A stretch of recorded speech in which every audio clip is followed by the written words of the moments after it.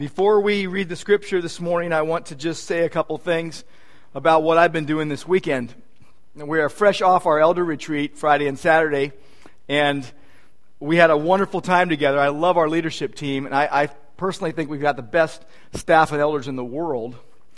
And I love preaching, but I especially love preaching after coming back from an elders retreat or the Shepherds Conference, because I always come back pumped more to serve Jesus and to share the word. So I'm excited to talk today about living in the last days. I have been excited all these 5 weeks we've been doing it, but we're dealing with the end times, and we're dealing with Jesus' return. And over the past 5 weeks, we have dealt with signs of Christ's return.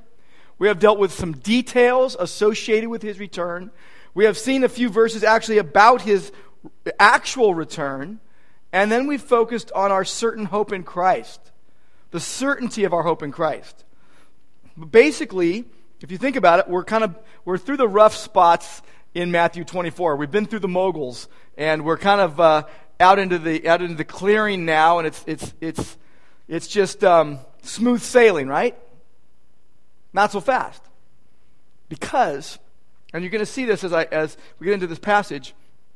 Now, Jesus is shifting very clearly from the rest of chapter 24 all the way through chapter 25 about how to live in light of his return. We're past the details and the things that a lot of people get hung up on, and now we actually get into the living it. So it's really the hardest part. But I want you to take your Bibles and turn to Matthew 24. When you find that, please stand with me to read God's word.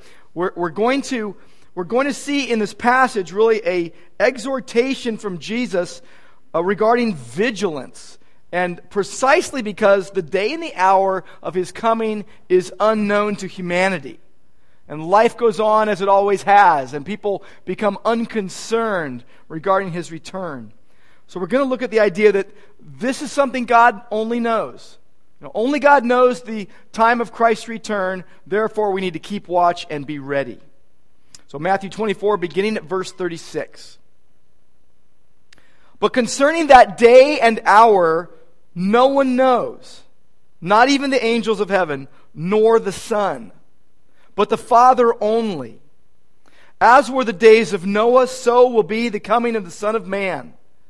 For as in those days before the flood, they were eating and drinking, marrying and giving in marriage, until the day when Noah entered the ark. And they were unaware until the flood came and swept them all away. So will be the coming of the Son of Man. Then 2 men will be in the field, and one will be taken and one left. 2 women will be grinding at the mill, one will be taken and one left. Therefore, stay awake. You do not know on what day your Lord is coming.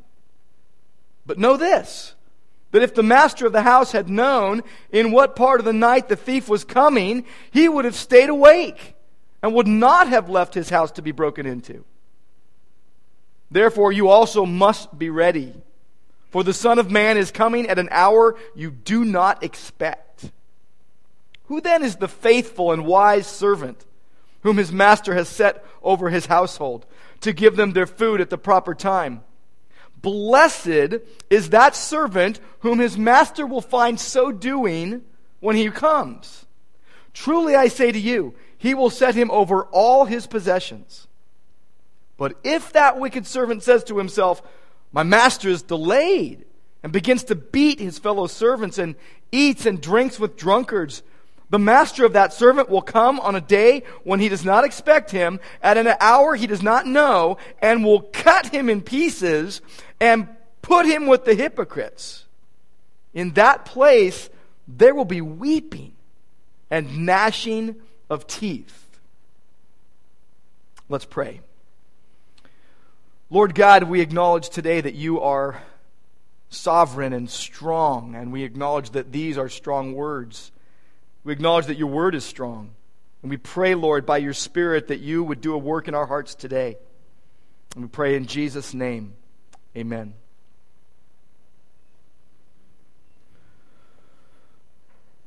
So we are talking today really about 2 things. Number 1, things only God knows regarding when Jesus will return. And number two, how he wants us to be living in preparation for what only God knows. I want you to notice a contrast right away. I want you to look at verse 33 of Matthew 24. And notice that Jesus says in that verse that there is something we will know. He says, when you see all of these things, you know that he is near, standing right at the door. Jesus, talking about himself, is saying, when you see these signs, when you see these occurrences, you're going to know that Jesus is coming back. But here, the contrast in verse 36 is, basically he's saying, here's what you won't know. Here's what you don't know. He says, concerning the day and hour, no one knows. Not even the angels and nor the Son, but the Father only. So here Jesus is giving a direct answer to the question about the time of his coming. And he basically says, no one knows except the Father. He's saying only God knows. Now, how many times in the last 7 years have you heard me say only God knows? AKA OGK. How many times have you heard me say that? A lot of times, right? When we're dealing with tricky subjects, when we're dealing with things that we don't know, the best answer, which isn't a cop-out, it is actually a proclamation of truth that in this situation, only God knows. We don't know. God does. Jesus says, of that day and hour, no one knows except the Father. The expression day or hour is used throughout Scripture to indicate a general reference to time. Now, this includes not only the day and the hour, but also the year and the month, which is why Harold Camping is so crazy. Didn't read the Bible, I guess. Forgot about what the Bible says about Jesus saying this.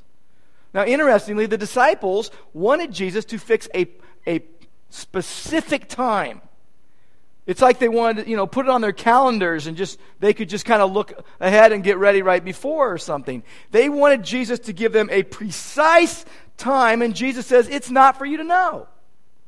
Go with me over to Acts chapter 1. After the cross, after the resurrection, before the ascension, Jesus has gathered them in Jerusalem. He told them, you go wait, and you wait for what the Father has promised. You're going to get baptized in the Holy Spirit not many days from now. Verse 6 says, when they came together, they asked him a question. And here's what they asked him. Lord, will you at this time restore the kingdom to Israel?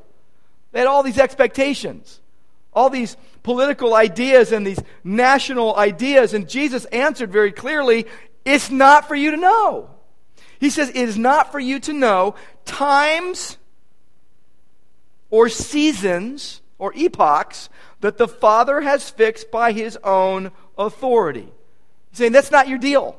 What your deal is you're going to be my witnesses, where we get our word martyr. You're going to be my witnesses.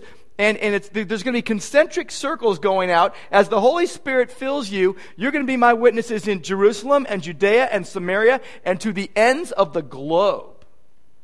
So Jesus is saying the thing you can know, the thing you should know, the thing you should be all about is being my witnesses. You're going to be taking the gospel everywhere you go. But you will not know the day, nor the hour, the year, nor the month. Now, we've found ourselves knee-deep in things that have spawned countless controversies and debates and generated lots of confusion amongst the body of Christ in terms of the end times. And I've mentioned before that dealing with the end times, there's this tendency to when you're dealing with events surrounding the Lord's return, to either get hyper-involved in deciphering minute details or to get totally unconcerned.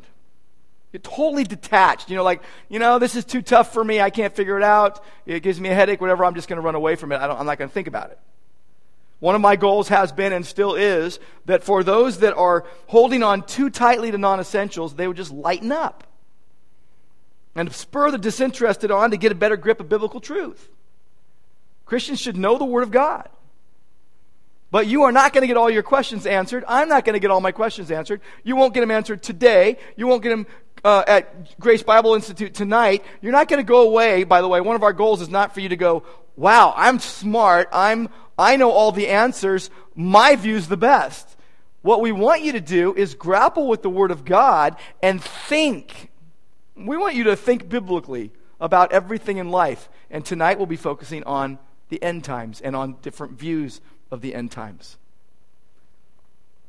There are some things that only God knows. It's the way it is. And until the time of his choosing to reveal those things, it's going to stay that way. And we need to be humble and mature enough to accept that fact. There are certain things we should all agree on, but there are certain things that all Christians should agree to disagree on, which are the non-essential things. The things on which we agree are very simple, but we know that there will be a sudden, visible, bodily return of Jesus Christ. It has been promised it will happen. We should eagerly await and long for that return, but we don't know when it is. The details are not fully agreed upon. All the precise timings of things, you can't have assurance on those things. They're not understood or agreed upon fully by all Christians. And at the same time, we believe the Bible is inerrant, it is infallible, it is the Word of God that does its work in those who believe. But nevertheless, there will be some things that remain in the OGK category until he chooses to reveal. And I've said this before, I've said it really repeatedly, but really, and I've told you a couple weeks ago, I told you what the best end times view for you to hold is. I'm very convinced about it. The best end times view for you to hold is the biblical one that keeps you loving Jesus the most and longing for his return most intently while you live this life for his glory. I am convinced of that. Now with that, let's keep moving on through this passage. Verse 36, Jesus already said, no one knows the day or the hour, not even the angels of heaven. And then he says, nor the Son, which has thrown a lot of people for a loop. They don't get it. They go, wait a minute. Does that mean he doesn't know now? Let's think it through. When Jesus spoke these words to the disciples, he had no knowledge of the date and time of his return. Here's Jesus, fully God, God incarnate. You read all about it in John chapter 1. He became man. He voluntarily restricted the use of certain divine attributes. He did not manifest them unless directed by the Father. John 4 talks about that. John 5 talks about that. John 6 talks about that. He demonstrated his omniscience on several occasions. We see it in the New Testament. But we also see him voluntarily restrict that omniscience to the things God wanted him to do during the days of his humanity on earth. We know that. Such was the case of the date and time of his return. So to answer the question, does he know now? Of course he does. After the resurrection, he resumed his full divine knowledge. So he didn't know now. He knows today. The Father, Son, and Holy Spirit all know when the Son's coming back. But for us, it will remain a mystery until that time. Now, Jesus said previously in this passage, my words will by no means pass away. The Word of God is going to stand. It is impossible for God's Word to be negated. It is impossible for it to be destroyed or altered in any way. And you can know the Word of God with assurance. But you cannot know what God has not revealed even in His Word. Jesus is saying you cannot know the day or hour of His return. And He seems to widen that time frame in Acts chapter 1. It is not for you to know the times. It's the Greek word chronos. It's where we get our word chronology. And epochs, the idea of a length of time. Now, that doesn't mean that we shouldn't study the Word of God and try to figure things out. What Jesus is saying is, it's not for you to know with preciseness the details of the truth that you hold dear. We all believe that Jesus is coming back, but we need to keep very solid in the fact that only God knows. Now, there's an interesting thing in chapters 24 and 25 of Matthew that I want to point out to you before we go further. It's this: how much Jesus talks about certain things. Because there have been whole books written on different views of the end times, and I've read a lot of them. And there's some really good ones, but they disagree. The sincere and intelligent Christians differ on these things with each other. But get this, Matthew chapter 24, how much of the chapter is about the signs of Jesus' coming? A third of the chapter. A third, that's it. How much is about his actual second coming? Like 4 verses. What's the rest about? The rest of Matthew chapter 24 and all of Matthew chapter 25, there is an overwhelming majority slant towards being prepared for his return. That's what it's all about. That's what Jesus wants us focusing on. But isn't it interesting that people almost bait themselves into focusing on more the minute details than on living it? We'd rather, think about it and talk about it than actually live it. Jesus, by the way, is going to drive home this one point using 7 examples. We're going to see 4 of them today, and over the next several weeks, we'll look at the last 3. But in the 4 examples that we're going to see today, there is 1 historical reference, there are 2 word pictures, and 1 parable. That's what we'll see today. In fact, look at verses 37 to 39. It's the first of the 4 examples. Jesus is giving a historical reference. He is basically pointing us to the Genesis account of the flood. So the first thing we see here is the days of Noah. Jesus is talking about there was sudden destruction in the days of Noah. There will be sudden destruction when he returns. He's given a historical reference. He's saying, just as in the days before the flood, what will people do? What were they doing? They were just following their ordinary pursuits. It will be the same way when Jesus comes back. Despite the distress, despite the persecutions, despite the upheavals that will be going on, which you see in verses 4 through 28 of Matthew 24, life will go on. People will eat, people will drink, people will get married. And the people of Noah's day didn't heed the warnings. They just kept doing all the things they usually did.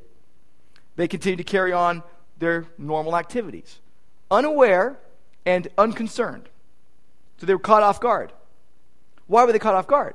Because they were so wrapped up in their daily activities, the ordinary events of life.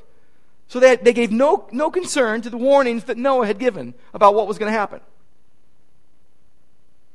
Now, in contrast, you got Noah and his family. 1 Peter 3 tells us there were 8 people total that got safely brought through the flood. Everyone else perished.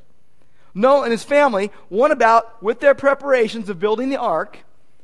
They were waiting for this future deluge. And even though they saw no specific signs of its coming, and they didn't know the time of its arrival till it came upon the world, and they believed God, and they prepared. So when Jesus returns, Jesus is saying, look, just like in the days of Noah, they were eating and drinking and marrying and giving in marriage, all the way until the day Noah entered the ark. And verse 39, they were unaware until the flood came and swept them all away. So Jesus says it's going to be just like that when he returns. People are going to be, they're eating, someone's going to be gnawing on a carrot stick, watching their TV, watching a sporting event or whatever. Maybe they're munching Fritos, maybe they're nibbling on toast. I don't know. They're going to be eating, doing things people do every day, and they're going to be drinking and doing that, and they're going to be going to weddings and parties, and they're going to just do everything. They're going to go into work and go to school and what have you. They're doing their thing. Here's what Jesus is describing. A way of life that has no concern for impending catastrophe. No thought at all. It's as if a huge meteor was hurtling towards the earth and almost shadowing the earth with a big cloud, and you walk around thinking, I'm not even going to look up because it's just a big cloud and who cares? Maybe it'll rain or whatever, it'll go away, the sun will come out. See, when Jesus returns, it will be like Noah and the flood. It had been predicted, but people ignored the prediction until it was too late. The second coming of Jesus is going to break into the every ordinary events of life, and it's going to bring destruction on the unconcerned. It's going to be a time of widespread indifference. Look with me at 2 Peter chapter 3.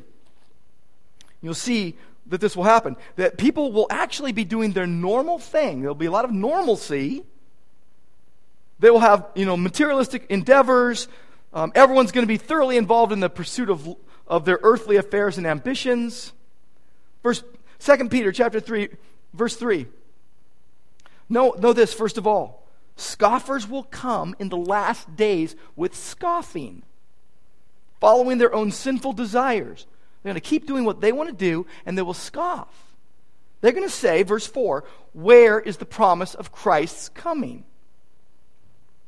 They're going to say, hey, ever since the fathers fell asleep, all things are continuing as they were from the beginning of creation. And God says they deliberately overlooked this one fact, that the heavens existed long ago, and the earth was formed out of water and through water by the word of God. And that by means of these, the world that then existed was deluged with water and perished. But by the same word, the heavens and earth that now exist are stored up for fire, being kept until the day of judgment and destruction of the ungodly. Verse 10 says, the day of the Lord is going to come upon them like a thief. Jesus is talking about that too. So there will be the sudden destruction that happens. Jesus will come basically at a time when his coming will be the farthest thing from a lot of people's minds. That's what he's saying. Second thing we see here in verses 40 and 41 is that when that happens, there's going to be this sudden division, this sudden separation that happens, and he uses the example of people working together in just daily work. So it's a word picture, and he says, there's going to be two men in the fields working, presumably, pretty much in the same area, side by side, and one will be taken and one left. So there's this division, this separation, and it's going to be obvious. Then he gives an example in verse 41 of two women will be grinding at the mill. We get this picture of out in the country or something, and they're down at the mill. That's not what this is talking about. And it's also not talking about the heavy millstone that Jesus says you should go swimming with if you cause one of the little ones who believe in him to stumble. What Jesus is referring to here was what was called a hand mill. And in those days, it was general issue for everyone's house. It was like having a toaster oven, okay? Everybody had a hand mill, and they were either a couple ounces to a couple pounds each. They weren't big. And the way you would use this is two women would squat down opposite each other with the mill in between them. They would take turns turning the mill 180 degrees. And they would grind the grain for household use. And what Jesus is pointing to is this. When they used the mill like that, usually it was two sisters, or a mother and a daughter, or two household servants. So Jesus is saying that regardless of the closeness of the relationship, no matter how close that relationship, one's going to be taken and the other will be left. And it's this division, this separation that will happen, and one's going to be taken and one will be left, and someone's getting judged and someone's getting blessed. Someone's getting heaven, someone's getting hell. And a lot of people have tried to figure out where are they taken and who's left. Some people say, well, it's a believer being taken to be with Jesus. They say it's obvious. And someone else will say, no, it's a believer being taken to be judged. It's obvious. So some see believers being caught up to be with Jesus, others unbelievers taken to be judged. Look at both those views. The taking and the leaving. That could indicate that one is taken to the safety to enjoy the coming of the Son of Man, the blessing of the arrival of the Son of Man. It's like Noah and his family in the ark, right? The other is left to experience the wrath of the Son of Man, like those who died at the arrival of the flood. So there's a plausibility to that. In this view's favor is the corresponding with some sense with the angels who gather the elect at the coming of the Son of Man. Seems to be consistent with the parables that follow. But then at the same time, people will say, no, it's really not clear or even particularly important whether taken means taken in judgment. But then they'll point out, well, hey, there's one view where you can say, well, it's taken in judgment because the verb took away differs from taken in verses 40 and 41 or taken to be gathered to the elect in verse 31. So you can kind of take it either way. Let me just tell you what the point is, though. Remember this, it's very easy to bait ourselves into being hyper-detailed. You get into hyper-detailism. And what happens is you forget the context. What is Jesus talking about? He is speaking here about being prepared for the suddenness of his return. So we get focused on who's taken and who's left when he wants us focused on he's coming really suddenly. That's it. That's the point. The second coming of Jesus, again, is going to break into the ordinary activities of life, and it's going to cause disruption. It's going to cause division. And it's going to occur at a time so unexpected, it's so unannounced, it will catch people in the middle of their daily work, doing just normal things. That's the idea. Now go with me to verses 43 to 44. He uses the example of a thief breaking into a house, the sudden intrusion of a thief. He has just said in verse 42, stay awake. Based on what I've already told you, stay awake, be alert. You don't know on what day your Lord is coming. But then he says, look, know this. And again, stressing the unexpectedness of his coming, he says, what if the master of the house had known in what part of the night the thief was coming, he would have stayed awake. So if he got tipped off, he would be waiting for the thief. Or let's say the thief called up and said, hey, I'm wondering if 3:30 in the morning will work for you. Will that work for your schedule? Well, let me check. Yeah, we're good. Well, now the thief is no longer a thief. He's an invited guest, right? So that doesn't work either. Jesus is saying it's going to be at an unknown hour, and they didn't live in a day of burglar alarms and security gates and police force. You were in charge of the safety of your own home. Should be today as well. I just got an email from one of my friends in South Africa, and when we were in South Africa recently, you were basically living behind a security fence, which is behind another security fence, with electric fences on top of both of those security fences, and bars on your windows. In fact, one person just last week caught a would-be thief in the middle of the night who was basically reaching through the barred windows that were open with a long pole to fish out a cell phone off of a table. They basically saw him and told him to stop or whatever, and he went running off into the night. Jesus says his coming is going to be like a thief in the night that you don't set an appointment with. It just happens. If you're robbed, you feel violated. They don't send out invitations. You don't get advance notice. Now, who's the thief? Jesus says the devil is a liar and a thief. He comes only to steal, kill, and to destroy. And what Jesus is saying about his return is that it will be sudden without prior warning as a thief in the night. Jesus is not comparing himself to the character of a thief. That's the devil. That's the character of a thief. What Jesus is comparing himself to is his coming is like that of a thief. The unexpectedness. Both the thief in the night and the second coming of Christ will be unannounced and unexpected, so be ready. Remember, Jesus is making the same point over and over again here. Now you go to verses 45 to 51, and you see a parable. And he's talking about a sudden conclusion that's going to happen and wrap things up. And he uses the example of two servants. And he's really explaining here what it means to be ready, what it means to be watching. You know, what it means, as I've been saying over and over again, what it means to be loving Jesus with all your heart and longing for his return while you live this life. And Jesus says, who's the faithful and wise servant? The sensible servant, the thoughtful servant, the servant that says, all I want to do is please my master. Who is that faithful and wise servant whom his master finds him doing when he returns? And he gives an example of what the master was supposed to do. He was set over the household to give them their food at the proper time. And don't go looking for some hidden meanings of what that means. Oh, it's a pastor who's preaching every week to the congregation. No, it's for every believer to listen up to. He's using this as a parable, and he's saying, look, there's a servant, and his master gave him a job, and he does the job, and so he's blessed. And if he doesn't do the job, he's in the wicked servant category, and if he says, hey, well, my master's not coming back, I'm just going to slack off, I'm going to do my own thing, I'm going to squander his stuff, and I'm not going to feed anyone else, and I'm only going to think about myself, he's going to get a reward that you don't want.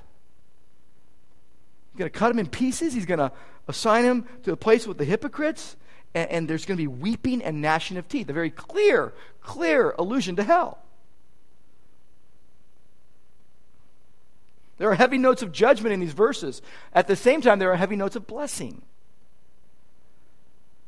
There's going to be this blessing and resulting happiness for the good and faithful servant. There's going to be judgment and resulting misery for those who aren't faithful. He's talking about keeping watch and being ready. He's talking about being prepared. But what does it mean to keep watch and be ready? Well, think of it. In light of things that only God knows, he's telling them, you keep watch. That's the idea of a constant vigil. Waiting, watching, aware. And it doesn't mean sitting quietly and passively like looking at the sky. You know, the angel said to the apostles in Acts 1, how come you're looking at the sky? This Jesus who you saw go up into heaven will come in the same way. Stop looking at the sky. So it's not just this passive, gazing into the sky. What it's pointing to is serving God right now in everything you're called to do. Being diligent to obey God. That's being the faithful and wise servant whom his master finds him doing his assigned tasks when he comes. Mark chapter 13, Jesus says, watch and pray. So he was sounding the warning for believers to be on guard in these two very practical ways. Watching, that's the stay awake, don't fall asleep, be alert. And then pray. Make sure you just know you are dependent on God every moment. Apart from Christ, we can do nothing. There's some things here we need to really think about. I want to point some things out to you that are items of interest that we should be very, very excited to think about regarding keeping watch and being ready before Jesus comes. Also known as serving the Lord with gladness and being diligent to obey God and wanting to please him over everything. Well, you could call it performing your assigned tasks, doing your job.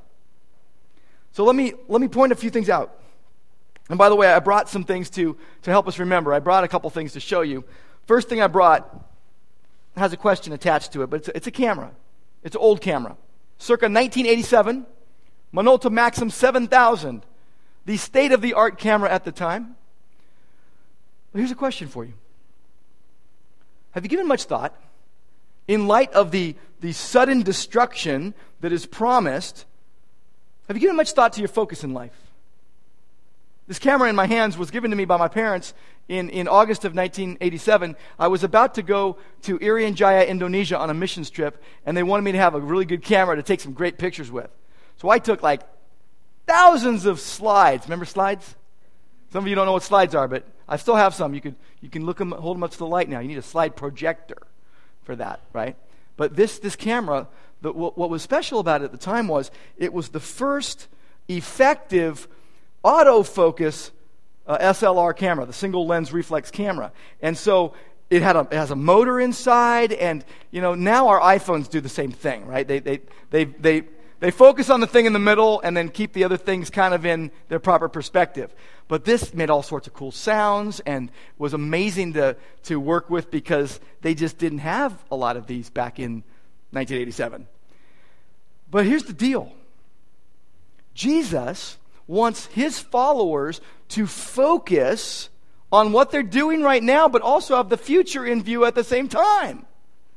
And so it's almost like this autofocus camera. He wants us to be focused not just on one thing and forget about the future, because remember what happened in the days of Noah. They were focused on life and they were forgetting about the future. Now, you don't want to have the other problem where all you're worried about is the future, and you go lock yourself up in your house and you take some provisions and you say, I'm going to stay here till Jesus comes back. We're going to find you and it won't be pretty. You need to be focused and remember you have this certain hope. If you're a Christian, you have a certain hope in Christ. It's a biblical one. And it's generating more and more love for Christ and more longing for his return, but you're living this life in the process. So you got to stay focused really almost on two things at the same time. The present and the future. Let me ask you another question. And it's in light of the second thing I brought up, this separation that's going to take place. And for this one, I've got a hammer. I got a hammer in here that's done some good work. It's a used hammer because I've used it to do it does its job. The question is this: if, in light of the sudden separation that's going to take place, while people are just doing their job, and one will be taken and one will be left, have you given much thought to the work that God has assigned you to do till he returns? A lot of Christians will say, I'm not the Clarks serving in South Africa. I'm not going to Vietnam. I'm not a pastor. I'm not a missionary, whatever. So I have relatively unimportant work to do. And as soon as I get off work, I'm going to try to serve the Lord and preach the gospel. Wrong way of thinking. Wrong way of thinking. One of the chief doctrines of the Protestant Reformation was the idea of vocation. And we jump to working, right? Oh yeah, your job. No. God's calling in your life for the various roles that you play. Whether it's Christian, husband, wife, father, mother, brother, sister, citizen, and scientist, attorney, plumber, teacher, musician, whatever you are. Whatever God has given you to do. Whatever God has endowed you with wisdom in order to accomplish. Plenty of people will say to me, well, I have a really boring job. And my response is, well, can you find beauty in the ordinary? Can you find beauty in the boring? Can you see that God has given you gospel work to do in what you might consider mundane? And that you might even not consider spiritual work? And can you get your mind around the fact that God has ordained you to be doing what you do on a daily basis, and that He wants you to serve Him in the middle of that, in the process of that, not separate from. See, every Christian has gospel work to do, and every Christian is called to do that gospel work in the church and the world. You are not off the hook if you've been endowed by God with wisdom in science and medicine or law or engineering or mathematics or music or teaching or any other discipline. On the contrary, He has sent you to serve the King, maybe even in a pagan environment. And He's ordained you to do it, and He's chosen you to do it, and He wants you to do it, and so does your church. We're behind you. We're praying for you because you're there. We're somewhere else. Think about glory to God. Bring glory to God in the midst of the work He has given you to do. Because remember this, blessed is the servant whom his master finds doing his assigned tasks. So you're called to go to, let's say you're a scientist, and you're working in a laboratory, and you're trying to figure something out, and you're going there every day. God wants you to go there and do your work to the best of your ability to glorify Him. But He also wants you to take the gospel there. You're indwelt by the Holy Spirit. You got the Word of God. You're to go there like that. Don't get rid of the Holy Spirit and the Word of God when you step into the laboratory. Bring glory to God and gospel truths everywhere you go. I've also got this backpack. This is the third question for you. In light of the third thing I brought up, in light of the sudden intrusion of the Son of Man into everyday affairs, have you given much thought to your preparedness? Your personal preparedness. Now this backpack, my son gave it to me because he didn't think it was cool enough, I guess. But it's a dad backpack, I guess. Got lots of different pockets and all that. I took this to South Africa. I took it this weekend to the elders retreat. Packed 5 minutes before I left to South Africa and the retreat. Why you need to pack, sooner than 5 minutes? I don't pack 2 weeks ahead of time and then wait. Got other things going on, right? Don't do that, though, with eternity. Plenty of people, all sorts of people, are just delighted to wait about making a decision to follow Jesus Christ, to believe in the Lord Jesus and be saved. And they're thinking, well, I got this backpack. I'll fill it up with what I need at the time. I'll respond when I'm ready.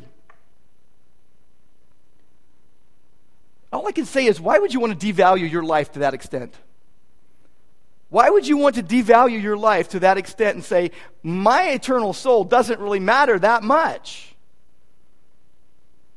I've talked to people before who say, someone hurt me and they were a Christian, so I'm going to punish them and God by not believing in Jesus. So you're going to go to hell because somebody hurt you. That's just ridiculous. It's not even logical. In light of the sudden intrusion of the Son of Man, have you given much thought for your preparation for the day that Jesus returns? Jesus says, keep watch because you do not know at what hour he's coming back. So why wouldn't you get ready? Why wouldn't you get prepared? And by the way, here's what you can't take in the backpack. A backpack. You can't take one. You can't take your diamond ring. You can't take your gold watch. You can't take your house. You can't take your car.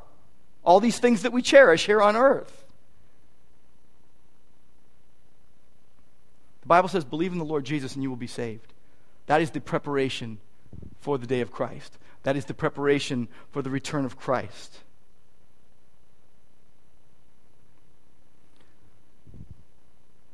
I want to bring one more thing out here. I brought a medal. Couldn't find any of my old track medals from high school, so I stole one of my son's. He let me bring this one. He said, don't bring that one, it's really important, but this one you can bring. So I guess I can break this one. Here's the question. Let me go back to the other three. First of all, number one, are you focused on the future while living today? You need to be, if you're a Christian. And do you do your work for his glory? You should. The third thing is really, you got to know Jesus yourself. You got to be prepared. If you don't know Jesus, you're lost. And no one's being arrogant towards you. We're being compassionate. We want you to know the Jesus we know, the Jesus revealed in the Bible. But I want you to think about, in light of the sudden conclusion that will come upon the universe, have you given much thought to what future reward awaits you? Are you just getting by? Is it like your grade point average, I'm just getting by, or are you an honor student, right? It's not that. It's not us earning our way. You know what right now is the award season in all the schools. You know that, right? Preschools, elementary schools, middle schools, high schools, colleges, and the like. They're all giving out awards to people. You can be the valedictorian, the salutatorian, the whatever else Torian you want to be. And by the way, it's not youth sports where everyone gets a trophy. Only a few people get these awards. But every one of those people getting all these awards, they have to go home and go to sleep and think about their eternal soul. But they might be like the people in the days of Noah and go, it doesn't matter. I won't think about that right now. They eat, drink, and be merry, all that stuff. Or they really will think about it. They will really think about the future rewards. The Bible says in a race, everyone runs, and not everyone receives a prize. But they do it to receive a perishable wreath, like some leaves around your head. And then they get brown and you throw them away. But we do it to get a imperishable prize. We're not earning our way to heaven. We're receiving a blessing from God that we will turn back in praise to him. Can you rethink a reward with me? It's not what I get for what I did right. It's what God blesses me with because of how good he is for me to give more glory to him. Now, what are the rewards listed in this passage here? Well, you've got the reward of blessing, which would signify heaven. You've got the reward of judgment, which would signify hell. Those are rewards. If you're a Christian, I've got a strong encouragement for you that you might be able to do today. Isn't it always good to go, leave church and just do something right away that you're practicing what the Bible says? Now, you might practice it tomorrow or the next day or maybe in 2 weeks. But here's the thing. The next time you have an opportunity to preach the gospel of the grace of God in Christ in your area of engagement, do it. Don't chicken out. Don't wait till another day. Don't think they're going to reject you. And all the things we tell ourselves. Go for it. Dive in. See, it's not about, I'm covered, I'm prepared, now everyone else can go. No. It's, I'm prepared, and I want everyone else to be prepared, and I want to preach the gospel where I'm at. Oh, I've been chickening out. Oh, I haven't done it. Oh, no one knows I'm a Christian. Well, guess what? Just surprise them. They're going to be maybe a little shocked. It's all right. Hopefully they'll say, I thought there was something different about you. But the next time you have opportunity, preach the gospel. There might be somewhere you go every day of the week that you have not once had taken the opportunity to share Christ with anyone in that location. Could be your work, could be your classroom, could be Starbucks. I don't know where you go every day. Might be your own home. Parents, you need to preach the gospel to your kids. Open up the Bible with them. Let me mention one more thing. Only God knows the things that He knows that we don't know. We have to watch and be ready. It's like when you're driving. You're driving. Keep your hand on the wheel, but look to the horizon. Don't forget what's right in front of the car, but don't forget what's out there on the horizon as well. There's this appropriate balance. It's like when you're riding a bike. You're riding your bike. You're not looking straight down because you're going to run into something. But you're not going to ignore what's in front of you either. There's this appropriate balance of the future and the present orientation. We're living in the last days, people. We are living in the last days. How does Jesus say that we should operate now in light of His promised, visible, bodily, sudden return? Let me tell you what my aim is. I want to be so immersed in loving Jesus that I truly long for His return, moment by moment, and live for His glory everywhere He sends me, everywhere I go, every day. Let's pray.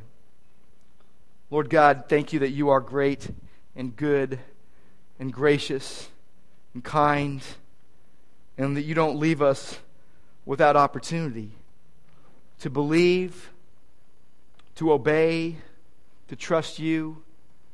Lord, I pray that everyone hearing these words would love the Lord Jesus with all their heart. I pray for anyone who's hearing these words that doesn't know Christ. That's one of those ones that are unconcerned or waiting for another time. Lord, impress it upon their hearts that they can't mess around with their life and be so casual and be so cavalier and be even so reckless. Help them to see what is truly important. And every Christian that hears these words, Lord, I pray that we would love You so deeply that we would love those You love, and that we would kindly and directly preach the gospel of the grace of God in Christ to them and show it with our life. We pray in Christ's name. Amen.